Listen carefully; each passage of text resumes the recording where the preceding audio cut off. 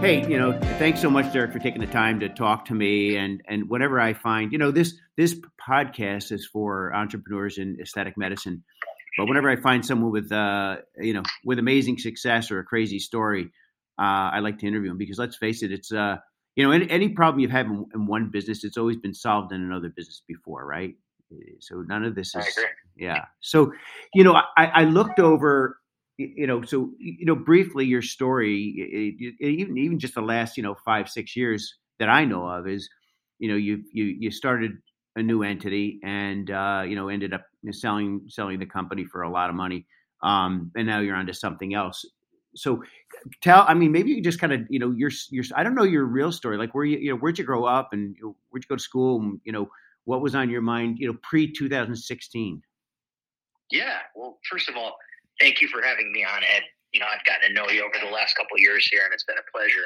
So to answer your question, I am born and raised in Schenectady, New York. That's where I grew up. And I attended CBA. That's where I went to high school. I didn't know that. That's awesome. Yeah, and I know that your son goes to CBA right now. Big fan. Oh yeah, it's a great school. I had a great time there. And so after that, I went to Oneonta State, and from Oneonta State, I realized I was kind of an entrepreneur from the beginning. I was the guy in college that was flipping things on eBay just to make money, while I was at school for extracurricular activities. So I've always had that kind of entrepreneurial spirit in me. And then, directly out of college, I went right into commercial banking. So I was doing some banking, learning about, the banking sector. We were doing financing for, things like strip malls and stuff of that nature. I left banking because 2008 hit, 2007, 2008, and there was a big squeeze in the market, as everybody knows. I jumped into the software sector over at Pitney Bowes, and I was working there selling, advanced software to different companies, medium-sized businesses, roughly. So did you know Hickney back then? Did you know who I'm talking about, right? He's over at Siena. He was this. Anyway, no, you don't know him. Who's that? I'm sorry. Michael Hickey. He's at Siena. Yeah. He was one of the main guys. Yeah, I think he was. He was. He did very well there. I was young. I was in my early 20s at the time. Yeah, I was young. So, I did a little stint there, and I think I realized being in a corporate world, because that was a very corporate company, I knew that I didn't want to work directly for somebody. I knew that I wanted to go out and create, and I just didn't know what that was yet. And so all of these things were a culmination of kind of what built me up to who I am today. Because if you think about it, at each of these companies, I took something. We take something from everywhere we work, right? The next job after that, I was the head of sales for a lumber company, and people would say, how do you go from software and banking to lumber? Well, if you read between the lines, what I learned there was I learned logistics ed, which leads me to where I am today. I was running the logistics for the company. I grew all of the lines 3x when I was there, and we were doing millions of dollars a year in GMV. And after that, I had thought to myself, what exactly did I take from that company? And it's funny, I learned all of the inner workings of logistics, right? How does freight move? How do you bring product into the U.S.? How do you move the product around the U.S.? I learned all of this there. I almost got an MBA in it, if you will. And so after that, I kind of saw where the world was going in regards to product and goods. And the writing was on the wall. Amazon was becoming a dominant player. eBay was already a dominant player. Brick and mortar sales were declining 16 to 17% year over year. It was very evident that things were really moving online in a very quick manner. And so I ended up going to work for a tech startup named SureDone. They were an e-commerce software out of Manhattan. I cold emailed the CEO. I actually went onto their website and pretended that I was a client and said, can I speak to the CEO? I knew that was the only pitch I'd have to get in. Yeah. And it worked. And long story short, he was like, that's a really creative way to contact me. And I went down there, and we ended up building a massive company with SureDone. They're actually exiting right now, believe it or not. They're being acquired right now. And so my time frame there, we did so many cool projects. We were a multi-channel e-commerce software. I started flying back and forth to Alibaba in Hangzhou. We were building our software on the back end of Alibaba. We did huge partnership with Etsy. We were almost acquired by Etsy, actually. And so it was just a really interesting field that I was in, and I learned everything about e-commerce. That's why, you know me, Ed, as the Amazon guy, right? Right. This is where I got to learn all of these things. Like, you went to medical school, right? You had to go there. You had to learn how to do what you do today. I didn't just know this, out of nowhere. So how did you exit that company? Because you jumped out, you did your own thing in 2016, right? I did. So fast forward to 2016, I was at SureDone, and I had a little bit of equity in the company. I wasn't an owner.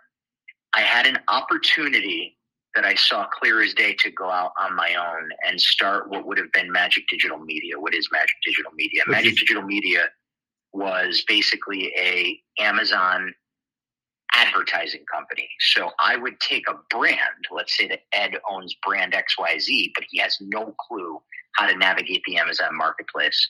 I would come in, I would take a retainer from you, and then I would actually physically grow your brand presence online.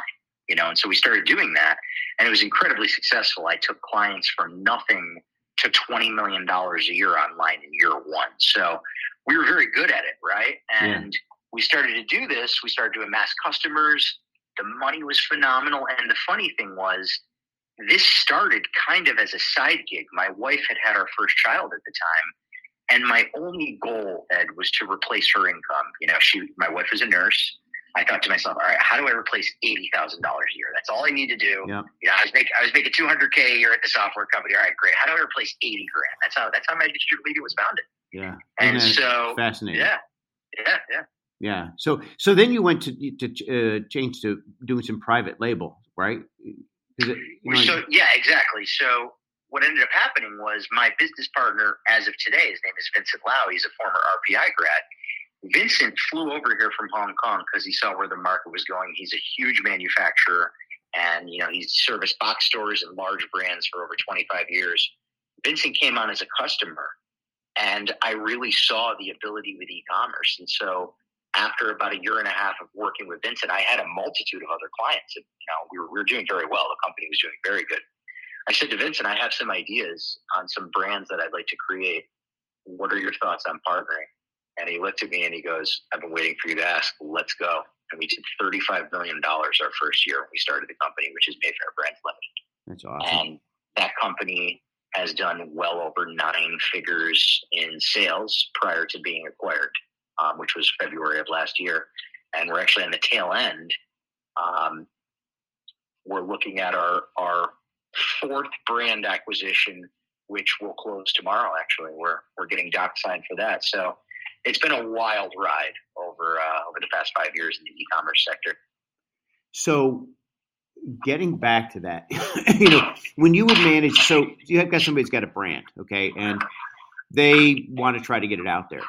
You take a retainer, a percentage, and then you blow them out on Amazon. Is that what Yeah, that was formerly. We don't do that business model anymore. But when we started Magic Digital Media, that's what the company was. So the company was essentially, we were your extended arm. You know how you'll outsource stuff, Ed, for your business, whatever it may be. I don't know. I don't know what you outsource, but a lot of brands had no idea how to navigate Amazon, and Amazon is this massive behemoth, right? And so they don't know how to create a product listing. It's daunting. They don't know how to advertise. It's very daunting. Yeah, they don't know how to, do graphic design, how to write proper content that's compelling to the end user.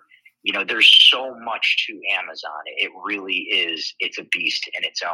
And to be good on there, it takes a bright mind to go in and be able to navigate the system, because you have to remember you're up against major brands on there with millions of dollars in monthly advertising spend. And you might not know this or not. This is an interesting stat, Ed.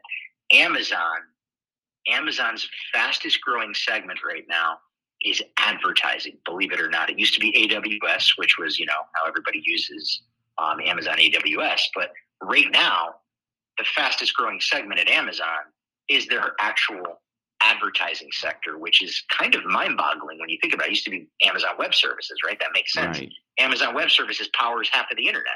It's now advertising. I told you, I shared with you, at the peak of our company, sales, we were spending $1 million a month on advertising. A month. Yeah. Yeah. So, I mean, so like, for example, when you get on, you search something on Amazon, obviously their sponsored products come up to the top. Are those people paying? It's like pay-per-click campaign on whatever, hard floors. I mean, can people influence that? Is that Yes. so kind of like a pay to play kind of thing? So you can influence your brand position.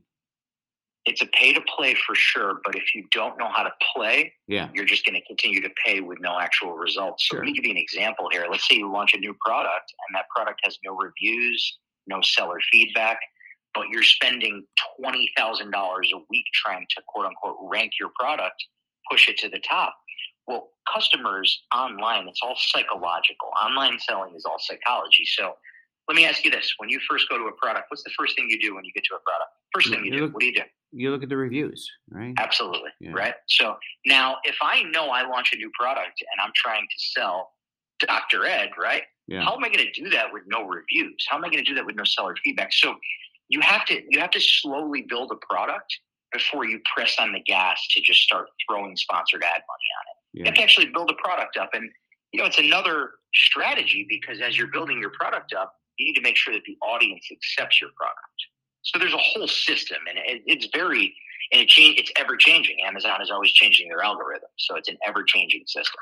Yeah, and I can tell you, years ago, 6-7 years ago, we really didn't go after reviews and patients and whatever. But that's people come in all the time, say, oh, well, I say, how did you end up here? And they're like, well, and I did this and this and whatever, and your name came up 2 or 3 times, and then you got these amazing reviews. Without the reviews, you've got nothing. And we used to hear that back then, but, I mean, we didn't have the smarts that you have. I mean, but it is psychological, right? It's a psychological purchase. So people getting on, the first thing you're going to do, well, I mean, you always zoom in on the product a little bit, right? Does that look like is this good quality or not? But the next thing you do is you go right to the reviews. Immediately. And, I want to actually give you guys a really good compliment for a minute. So I obviously follow you on Instagram and I see your TikToks. They're really good at you guys are really kicking ass there. Well, thank you. It's daunting but it's been a process for us. I have to go back 7-8 years ago. Our website was terrible. I did none of this. I mean, we were busy despite all that. But now what we're doing is trying to build a destination practice. And, half to 3/4 of my patients are coming from 2, 3, 4 hours away, getting on a plane. And they're paying a differential for that. And that was really just nothing more than just strategically. But you said something about building a brand. It doesn't happen overnight. It's a process. And it's a process. We have been frustrated. It's daunting, the whole 9 yards. But now that we have a plan, we're just trying to follow it because you always, I don't want to say the fear of missing out, but you see people out there, right? The Insta famous people, right? And you're like, sure. Yeah. How did they do that? And it didn't happen overnight. I talked to one of my buddies that I interviewed in a podcast who's built a destination practice for these deep neck lift things on young people. And I talked to him and he said, Ed, I spend 2 to 3 hours a day on this himself. Right. as a very busy surgeon. So, you can't, and it blows my mind. There's a book called The Customer of the Future. And I forget, it's a woman and I read it. It was pre-COVID, okay. but it's basically, she highlights creating the frictionless customer experience. But she basically said, no matter what industry you're in, I don't care what industry you're in, your competitors aren't who you think they are. They're not the guys down the street. Your competitors are Amazon because people are comparing that experience to Amazon, dealing with you. So watch this. Here's 2 really cool examples to the point that you're just making here, and they tie into. But it just highlights how important technology is and how it can totally blow. And I just see what you've done with technology. Anyway, without 150 employees, which blows my mind.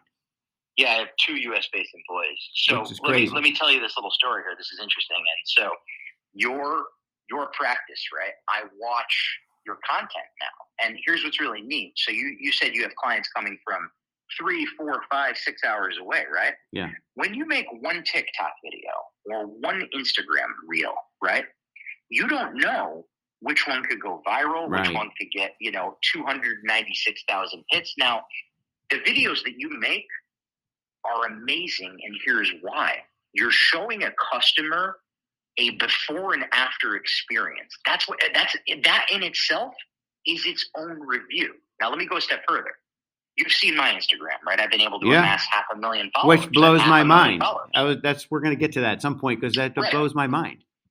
And so now watch this. So I have branded myself on Instagram as, an Amazon guru, quote unquote, right? Like that's how I saw it in there, and I was like, let me take that in. I have the knowledge. I can hold my own against anybody when it comes to the topic of Amazon. So fast forward to about 1 year of putting content out. I post something on a post that Damon John from Shark Tank made. So Damon John is the gentleman on Shark Tank. You guys watch that show? Yep. Damon responds to it because I'm verified on there, so I have the blue tick next to my name. So whenever I post, it's kind of nice. It gets pinned to the top. He responds to me and sends me a DM, and he goes, how is it you're doing more in a month than all of the companies I invested in Shark Tank do annually? And I flat out said, because you guys have no idea what you're doing. I looked at their listings. So long story short, his head of sales at the Shark Group, Maury, contacts me, nice guy. He says, listen, would you mind doing some consulting for some of the brands that we've invested in? I said, of course. I knew, hey, this strengthens your relationship. Right. One of the sharks from Shark. I'm a relationship guy, right? And so I'm not even thinking about money. I don't care about money in this event. So I go down to his office in the city.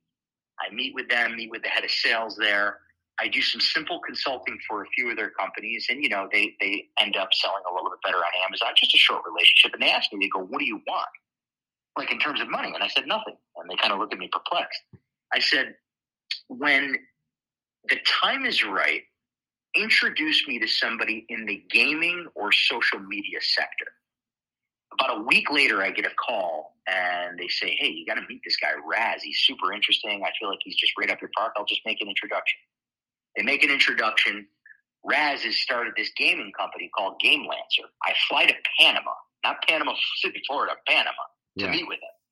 And we sit down and we go over it. But this is the power of the internet. Let me finish this story. I'll be very brief here. So we sit down, we look at it. He's seeking an $800,000 seed round investment. Now, I remember when you were contemplating this. Now, here's the best part. So I end up doing this investment. I ended up investing about $1 million roughly into the company. I was the seed round investor. We are being acquired. That deal's closing in a week by a publicly traded Canadian company. We have 1 billion organic views per month. Organic. We have 37 million followers between our TikTok and our Instagram channels, and this company is getting bought for a boatload of money. That's awesome. So that's where I'm going with this, right? Like that. Now think about that. Had I not put content out, how would I have ever been connected to Damon John, the Shark Group, and Raz, and this? How would you start to amass more clientele, right? Like you're building your content up. But the nice thing about it, Ed, is like you have a page now. So you got a TikTok page, you got an Instagram page. Someone sees a reel that Dr. Ed does, they go, holy shit, that looks really cool. Now they're on your page consuming your content. Phone call, hi, I'd like to set up an appointment with Ed. I saw this here. This is up my alley. I'm looking to get this procedure done. That's how it goes. You just got to make a lot of content. So I know you consume and are a big fan of Gary Vee, as I am, and I know you've met him. I mean, I read his book in 2008, and then he wrote the second one, crushed it, in 2015 or 16. The guy's brilliant, right? And one of the things he always says is that you just got to keep putting content out there. There's only so much real estate. Meaning people's attention. And, trying to get in front of them. And then he also talks about not putting all your eggs in one basket. So let me ask you something. You're a young plastic surgeon in Nashville. And just again, I'm going to pick your brain here, but sure. A young plastic surgeon in Nashville, Tennessee, and you want to, build a destination practice, which is what we're working on here. How would you go about that? When you say a destination practice, do you mean that's you're trying to build a practice where people are going to travel from all over parts of the world? Yeah, I mean, because the reality is, here's the advantage of that. People who come, to you from Manhattan, people that come to you across country, they're willing. They're gonna. There's a spend premium. They're gonna spend more with you. Of course. Okay, so that's the first thing. Yeah, I'm gonna quarterback it for you right now. I'll tell you exactly how to do it. So I would build extremely nice website to start. I would build a funnel, right? A funnel is basically when I run an ad, I'm going to have somebody land on a landing page. The landing page is designed to do one thing. I need your information. I'd like to get your email. I'd like to get your contact information, because from there, I can start to serve you with things that you have interest in, right? So, for example, if you're interested in rhinoplasty, right? Like, I then know that. And on top of that, I can create compelling advertisements, and then I can systematically go in to channels like TikTok, Instagram, Facebook, and I can start to target advertisements towards people that have similar interests. There's a pixel on Facebook and Instagram, as you probably know. That pixel will get smarter as time goes, and it will start to target individuals that fit the demographic of the product that you sell. In your case, that happens to be plastic surgery, right? And so, there's a lot of ways you can create. You have to work on, what is my marketing message? What are 5 of the basic procedures that I want to relay across that we are an expert at? And then from there, you have to actually target the states and demographics that you're going for. So if you're in Northeast practice and you want to get people from a 6-hour radius, right? Well, to me, that's Maine, Massachusetts, Connecticut. You see where I'm going with this, right? Rhode Island, or you can also target more affluent people on there. So I want to target people with a salary of $150,000 and above, right? There's a lot of ways to do this. The biggest thing that I would say, if you want to go really fast, because you know me, I like to go fast. I don't want to, I go right when I have a question, like you know me by now. If I have a question on a topic that I'm not an expert in, I find the best expert and I go directly to them. I create value for them. So there's a good exchange there. But what I would do, it's a media buyer, Ed. That's what it's called in the industry. A media buyer is somebody who is an expert online and they know how to properly buy ads. That is critical. And that's an expensive hire, but you'll 10x your business. I mean, it's literally everything at this day and age. If you don't know how to target properly, you're just going to waste ad dollars. That's fascinating. Yeah, that's fascinating, because that's basically, and here's the thing for us. I mean, New York City, people are paying 3 times for this is the other advantage to a destination. You also diversify much more, right? I mean, it makes sense. Of course. Yeah. Getting people coming in from a distance. It's also perception. People from inside the area are like, oh my God, they get people coming from all. I had a patient come into me last week for rhinoplasty. He was sent from a plastic surgeon up in Saratoga. And the patient came in. He said, Dr. So-and-so says you get people coming in from all over the place. So the perception thing also builds your business. People also like to buy, quote unquote, let's call it buy, from companies and content that they like. Do you know what I mean when I say that? So if you are the brand, if Dr. Ed is the face of the company and the brand, when you create compelling, funny, humorous, serious content that people enjoy consuming, you have a much stronger chance of getting a lead, a phone call, a conversion. That's a word of mouth referral. So if somebody comes in and they're happy with, a breast enhancement surgery that they have, they're going to refer their friends.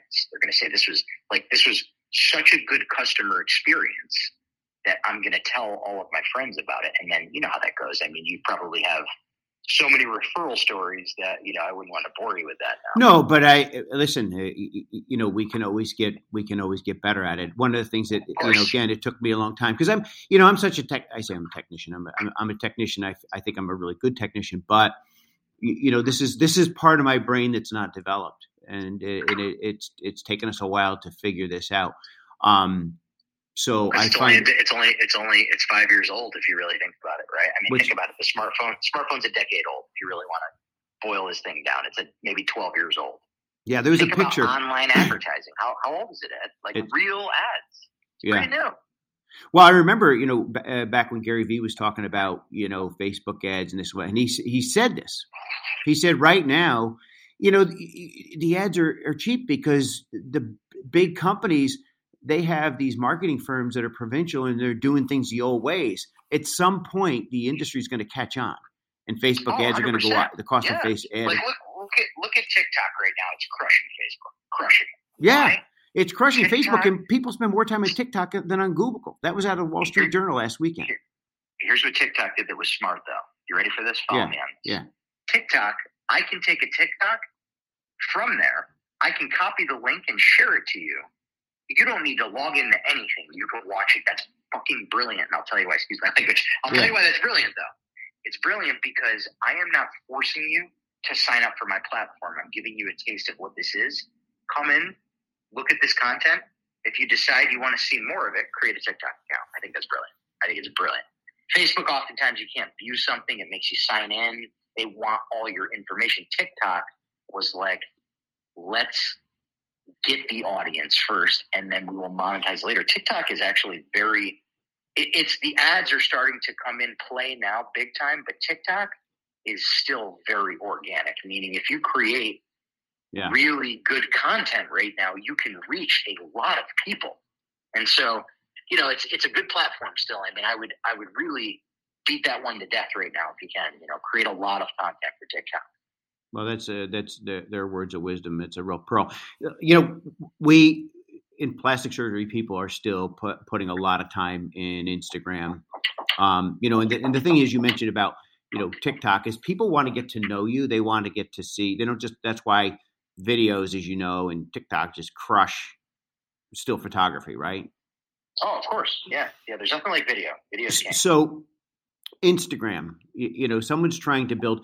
I can tell you what I'm watching. I'm watching a lot of my buddies who, and I know, they got 2,000 friends or whatever, 1,500 friends on Facebook, and they've got 500,000 or not 500,000. They got 80,000 followers on Instagram, and we go in and look at their, what they're doing, and they're, over the last 2.5 years, they've been buying followers, right? And you see based on, of course. So you see based on their content, they're getting, they're getting 65 or 70 likes, and then then all of a sudden the next day it's 1,000, so they're buying the likes. Everybody in my industry is doing that. And it's pretty typical if you want the honest, if you want, like, the celebrities do it, just so you know. Like, I know major celebrities that still buy followers. The serious but sad sometimes reality of online is engagement is everything, right? So a lot of people will look at it and say, well, that post has 32,000 views. The likelihood of somebody that is scrolling to take a look at that based on that statement I just made is higher than if it has 6 views. Think about what I just said. No, right? Makes sense.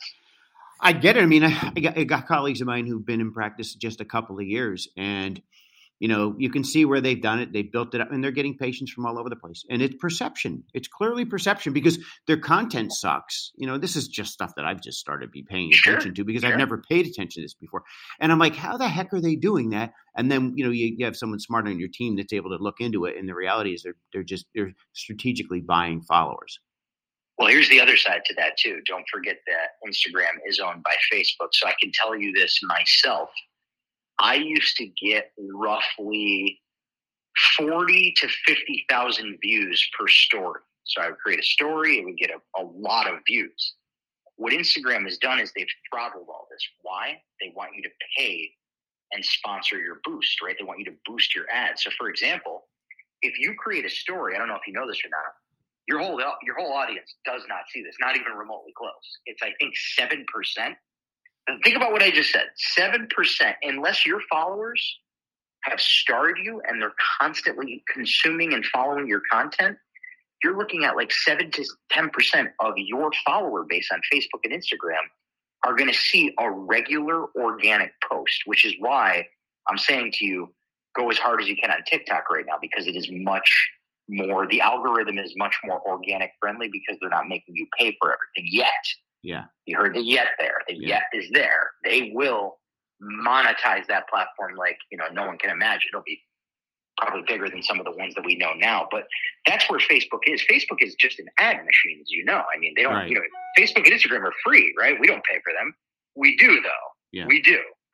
we do pay for them with all of the stuff that we buy and consume, and if you really want to break it down that way. But the reach on Instagram is not what it was before. So it makes it difficult for people that are actually trying to use that. They end up having to spend more money to boost and get their content out there. It becomes cumbersome. So if you're a young, young plastic surgeon in Nashville, Tennessee, and Instagram and do a lot of TikTok, Facebook, all of it, Ed, Snapchat. You need to be producing. Gary, so I've met Gary a couple times now. Yeah. He was an idol of mine when I was younger. I consumed his content nonstop. He's a large reason of where I am today, as crazy as that sounds, right? I had never met him before. He was kind of like this mentor through a device. And then I got to meet him a couple times, have like in-depth conversations. It was pretty cool. And so where I'm going with this is that he's not wrong with what he says. Like, think about what you need. LinkedIn, Snapchat, TikTok, Instagram, Facebook. You need to be where people are. That's the reality. So what does that look like? Well, if you have the money to invest, you should have a full-time videographer on staff. Yep. You should have a head of marketing on staff. You've told me that. You should have a media buyer on staff, and you should produce 1 to 2 pieces of content per day that, hear me out, can be cut up, diced up, and circulated on every platform that I've just mentioned there. Now, remember, each platform has LinkedIn is a little bit more serious. Snapchat, TikTok, those can be fun, right? Instagram can be fun. Facebook can be. You have to position your brand voice differently on each of these platforms, right? When I say differently, I just mean each platform has a different strategy. Yeah, just a different personality, kind of, if you will. Right. Now, think about what I just said there. I'm saying to you, you're a plastic surgeon. I want you to produce 1 to 2 pieces of content a day. What does that mean? That means you have to literally, like a head of marketing, their job, they're going to create an advertising they're going to create an advertising strategy. So like monthly, all right, it's Monday, Ed is shooting content on this. Tuesday, Ed's shooting content on this. Wednesday, Ed's shooting content. It's a job. Like, you actually got to come in and know, okay, I'm shooting content for 45 minutes today, then I'm going into surgery. Think about that, right? There's a lot to it. Or you make somebody else the face of the company that does it full time. There's so many ways to dice it. You need a plan, though. You need a good strategy. Yeah, I hear you. I mean, in most of us, I'm fortunate now that I have an economy of scale, at least with, we got a number of physicians here or whatever, and we can allocate the resources to it. But most people are a 1 or 2 person show at best. It's hard to do this. And that's why people are trying to home grow it themselves. And that's why, but I realize it's a process. Yeah. You know this. I mean, for me, it was hard to make $1 million. After I made $1 million, it was hard to make 10 million. After you make it, so it's the same thing in business, right? Right. Like it's difficult to do something until you figure out how to do that. Then you can start to scale it. But I think that in this day and age, if you want my honest opinion, if somebody does not know the internet and advertising well, they need to be resourceful and find folks that do. Bring them on young, hire them, give them a path to growth. All of these things are critical. Yeah, no, I hear you loud and clear. And that's what we're doing. It took us a long time to figure it out, but it's also a process because it's a learning process. But it's interesting you said that too, because I will tell you that, I got you by a few years, but success does beget success, which does beget 100%. Success. And that snowball going down the hill, that first turn or so, it doesn't get much bigger. Right? I think that the joy of business is when I was able to sit in rooms with all of you guys that have established companies, it was amazing to hear the stories. Like, you've been through it. You've been through the good times, the hard times. You've grown in times. That is experience that in some respects I didn't have in certain areas. So I always want to be the poorest and dumbest guy in the room, as crazy as that sounds. I think that which tells me you're a lot smarter than anyone else gives you credit for. Because once you realize that you need to be the dumbest person in the room, that's yeah. And a lot of people, unfortunately, their ego gets in the way, right? Yes, big time. And I think that all of us have probably, been in that position where we think we know something, and to be fair, we might. I think I know a lot of things, but there are areas where I sometimes have to take a step back and go, you know what? Fundamentally, I may know that, but I don't know the full inner workings of it to do it perfectly. Let me work with somebody that can. right? I think that that's where the ego and the pride have to be set aside, right? Like, you see it all the time. A founder wants to be the CEO of their company. Their company has great success.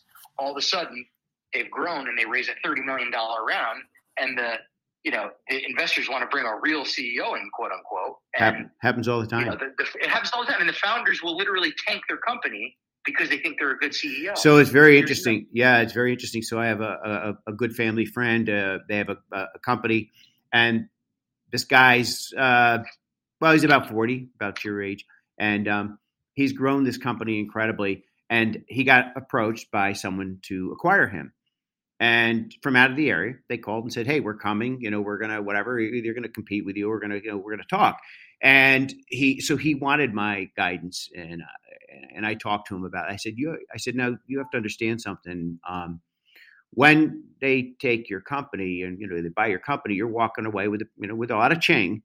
I said, "But it's not your company anymore. You understand that? I mean, you're probably not going to stand." He goes, "Ed, I don't think I can do that."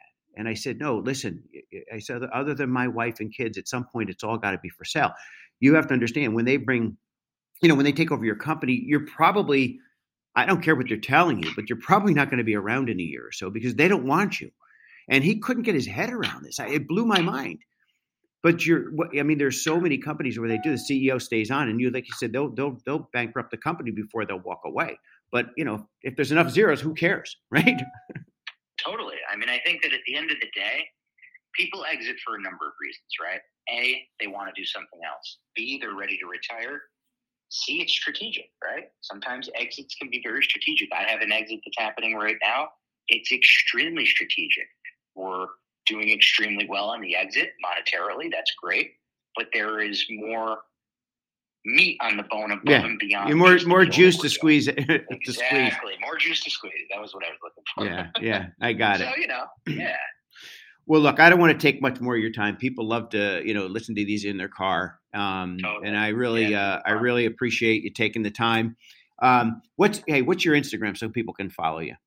It's my name, Derek DeMeo. That's my handle. Would you spell it? DEREK? Yeah. Yeah, DEREK DEMEO. Derek's had a fascinating go, and I got to tell you, as a human being, he's a wonderful dad and husband. Thank you. And to me, I've always said this before. You've heard me say it. No success at work justifies failure at home. But you exemplify, and you get the relationship thing, which a lot of people don't, right? How important it is. You've been a huge proponent for that for me. I've watched how you balanced, everything in life as well. So everybody's helped me along that journey. Yeah. Well, look, I'm going to just sign off here of the podcast, and I just want to chat with you for a few minutes. But thank you so much for coming on and sharing your words of wisdom. And hopefully there's a few nuggets and pearls in there that the young plastic surgeon can take away from this. Thanks, Derek. Thank you. All right. Thank you for having me on.